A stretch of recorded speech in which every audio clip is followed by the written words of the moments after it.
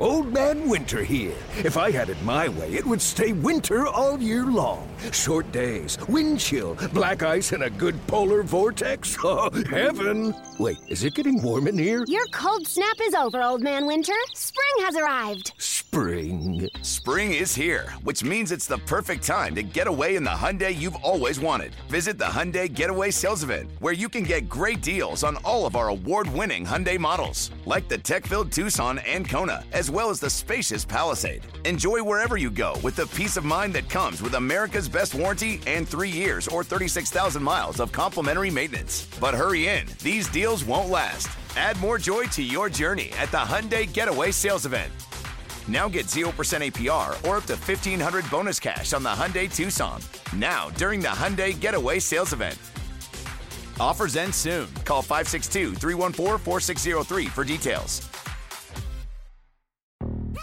Yo, Trey. Kevin, what's up, man? You know, I've been thinking, what would have happened if the NBA never vetoes the Chris Paul trade to the Lakers and we get CP3 in the same backcourt as Kobe in LA? Well, you get a very happy Jack Nicholson for sure. And the Lakers probably win a bunch more championships. CP3 finally gets a ring or 2 or 3, and the Kardashian empire is forever altered. What did you just say? Hey, everybody, I'm Trey Wingo. And I'm Kevin Frazier, and we're teaming up on a new weekly sports podcast from Wondery, Alternate Routes. As former Sports Center anchors and current sports obsessives, we're consumed by all the what-if questions that make being a sports fan so excruciatingly fun. If you're like us, then you also live and die on the fallout from every drop pass. Or play call. Each week on Alternate Routes, we'll take a flashpoint in sports, break down what actually happened, then explore every alternate scenario and the ripple effects it would have caused. Follow Alternate Routes on the Wondery app or wherever you get your podcasts. You can listen early and ad-free right now by joining Wondery Plus. It's the Bomber Brothers Podcast with Ryan and Sean Chichester. Swung on and driven to deep left toward the line. She is gone. Aaron Judge lined one right down the line. Swung on and lined to right center field. It is a base hit. Grounding third. Scoring Kiner-Falefa. And the Yankees win the ball game with 2 in the bottom of the ninth. Hit in the air to left center. It is high. It is far. It is gone. It's a grand slam. Oh, a Stantonian home run. Talking all things Yankees baseball. Hello, everybody. I would say good morning as I normally do to start this Bomber Brothers podcast with Sean and Ryan Chichester. Brought to you by WFAN and Odyssey, but it is not a good morning by any means. The Yankees lost another brutal game. They continue to absolutely stink up the field, whatever field they may play in. Now, these were out west. It was a brutal West Coast trip in which they take the first 2 and settle for a series split against the terrible A's, and then go out and lose a series to the almost equally terrible Angels. And we had a insanely costly error from the Yankees' terrible shortstop who has contributed basically nothing to this team for the entire season. And we had more putrid offense outside of 1 2-run inning, and another loss to another incredibly inferior pitcher going up against Garrett Cole. And now here we are, 5 up in the loss column heading into a massive series at the Trop. Sean, I don't know how you're feeling, but I think we are officially in wild card watch mode. It's a 5-game lead in the loss column, like I said, and now 3 against Tampa, who is suddenly on the verge of nipping at the Yankees' heels in the AL East. And you've got Herman, Schmidt, and Montas scheduled to pitch in these 3 games at the Trop, which it gives me no hope whatsoever that the Yankees are going to come out with a series win. We very well could be looking at, a 4-game lead, maybe even fewer than that by the time this weekend's over. It could be 2 in the loss column. We're only up by 5 in the loss side. And this is terrible. I'm furious. This was a road trip that they needed to have, so to speak, to reestablish order, and they failed to do that on the West Coast. And it's not like these games weren't there for the taking. They all were.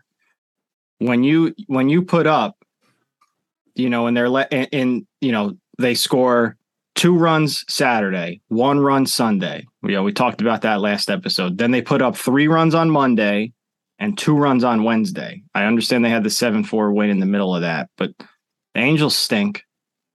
And to put up 2 and 3 runs against ridiculous. And when you're giving away outs in front of guys like Trout and Ohtani, it's going to come back to bite you in the ass. And Cole pitched really well. Cole pitched, made one mistake. He made one mistake, and I thought overall, like going into that 6th inning, I said this is going to be one of his signature starts of the season, where you say they needed a game to make it a positive West Coast trip. Because honestly, if they had taken 2 out of 3, the Angels, we'd be talking here today like, hey, they kind of stumbled against the A's and it was looking bad, but then they turned it around. That's not the case now. Now I'm in panic mode. Call up who you need. Get IKF out of my sight. Presented by T-Mobile, the official wireless partner of Odyssey Sports. With an awesome network and great savings, there's never been a better time to join T-Mobile. Visit your neighborhood store to make the switch today. Yeah, he has to go. I mean, this was a routine ground ball that he completely booted, and you just knew after that. On the next 3 pitches later, next batter, Ohtani hits his 30th home run of the season. 2-0 lead is now suddenly a 3-2 deficit, and with the Yankees only having 9 outs left, given how terrible their offense has been, there was very little hope that they were going to take that lead back. But look, I mean, defensive metrics are a little wonky, I guess you could say. I mean, if you look at outs above average, IKF has been very poor defensively. If you look at defensive runs saved, he's been a top 5 defensive shortstop in the league. But bottom line is that was his 12th error of the season. He is not nearly as what he was advertised to be defensively when the Yankees brought him over. And even if he was, who cares? He contributes absolutely nothing offensively. I mean, he has been even worse the second half of the season, aside from his one home run that he's hit all season, which was just a shot that snuck over the monster at Fenway. But this is a guy putting up an OPS in the 500s since the All-Star break. He has contributed absolutely nothing to this team. He was seen as a stopgap, but a stopgap should be able to contribute something before your more long-term solutions come along. And he's given you nothing. And the fact that he is still run out there every night, this is a guy who's I think he has the 6th most plate appearances for the Yankees this season, 6th or 7th. You can't have somebody this putrid at the plate taking this many swings and expecting the offense to turn around. I mean, he's been terrible. I know last night was his defense, but the offense has still been driving me equally crazy. And like you said, even if you don't think Peraza is ready to, produce the way you are hoping he will produce once he gets settled in the major leagues, whatever he can give you right now, I'm 100% convinced it's better than this. IKF is cooked. Donaldson stinks. Gleyber Torres is a shell of himself.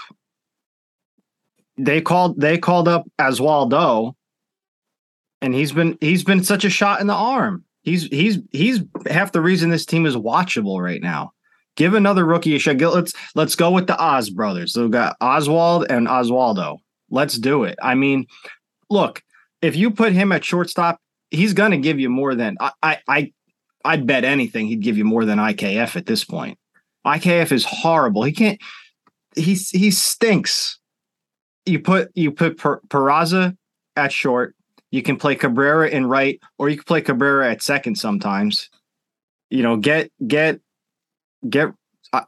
can't have 2 of Donaldson and Torres in the lineup anymore. I just can't do it. And LeMahieu's obviously hurt and needs someone to give him a spell, because he's struggling real hard. Like, we haven't seen him struggle this hard as a Yankee. Even last season, he was at least relatively more consistent. He looks terrible right now. Yeah, everybody either stinks or is falling apart outside of Judge. And you know what's funny? Last night, I forget who was hitting 8th. Oh, Hicks was hitting 8th, and he got a single, and my mind doesn't go, oh, okay, we can get something going. It's okay, we cleared the bottom of the order for the next inning at least. Like your mindset as an American, well, I mean, now both teams have DH, but your mindset shouldn't be, oh, let's clear through this part of the order so next inning we have a legitimate chance to score. They need to get some major league hitting talent back in the lineup, because right now it's a joke. Like if you're a pitcher and you're facing IKF and Hicks back to back and then Higgy or something. I mean, I know Trevino started last night, but can you imagine just how much how relaxed you are going into that inning? Why would you even care? It's ridiculous. They stink. Torres is it's terrible, man. And you know what I was thinking this morning too? Does any of this really surprise you? When we went into the season, third base was a huge question mark. We got an old third baseman. I'm not surprised of what they've gotten out of third base. Glaber was coming off 2 terrible years. I know he had a little good September last season, but Glaber hasn't been that good. Hicks hasn't played a season since 2018.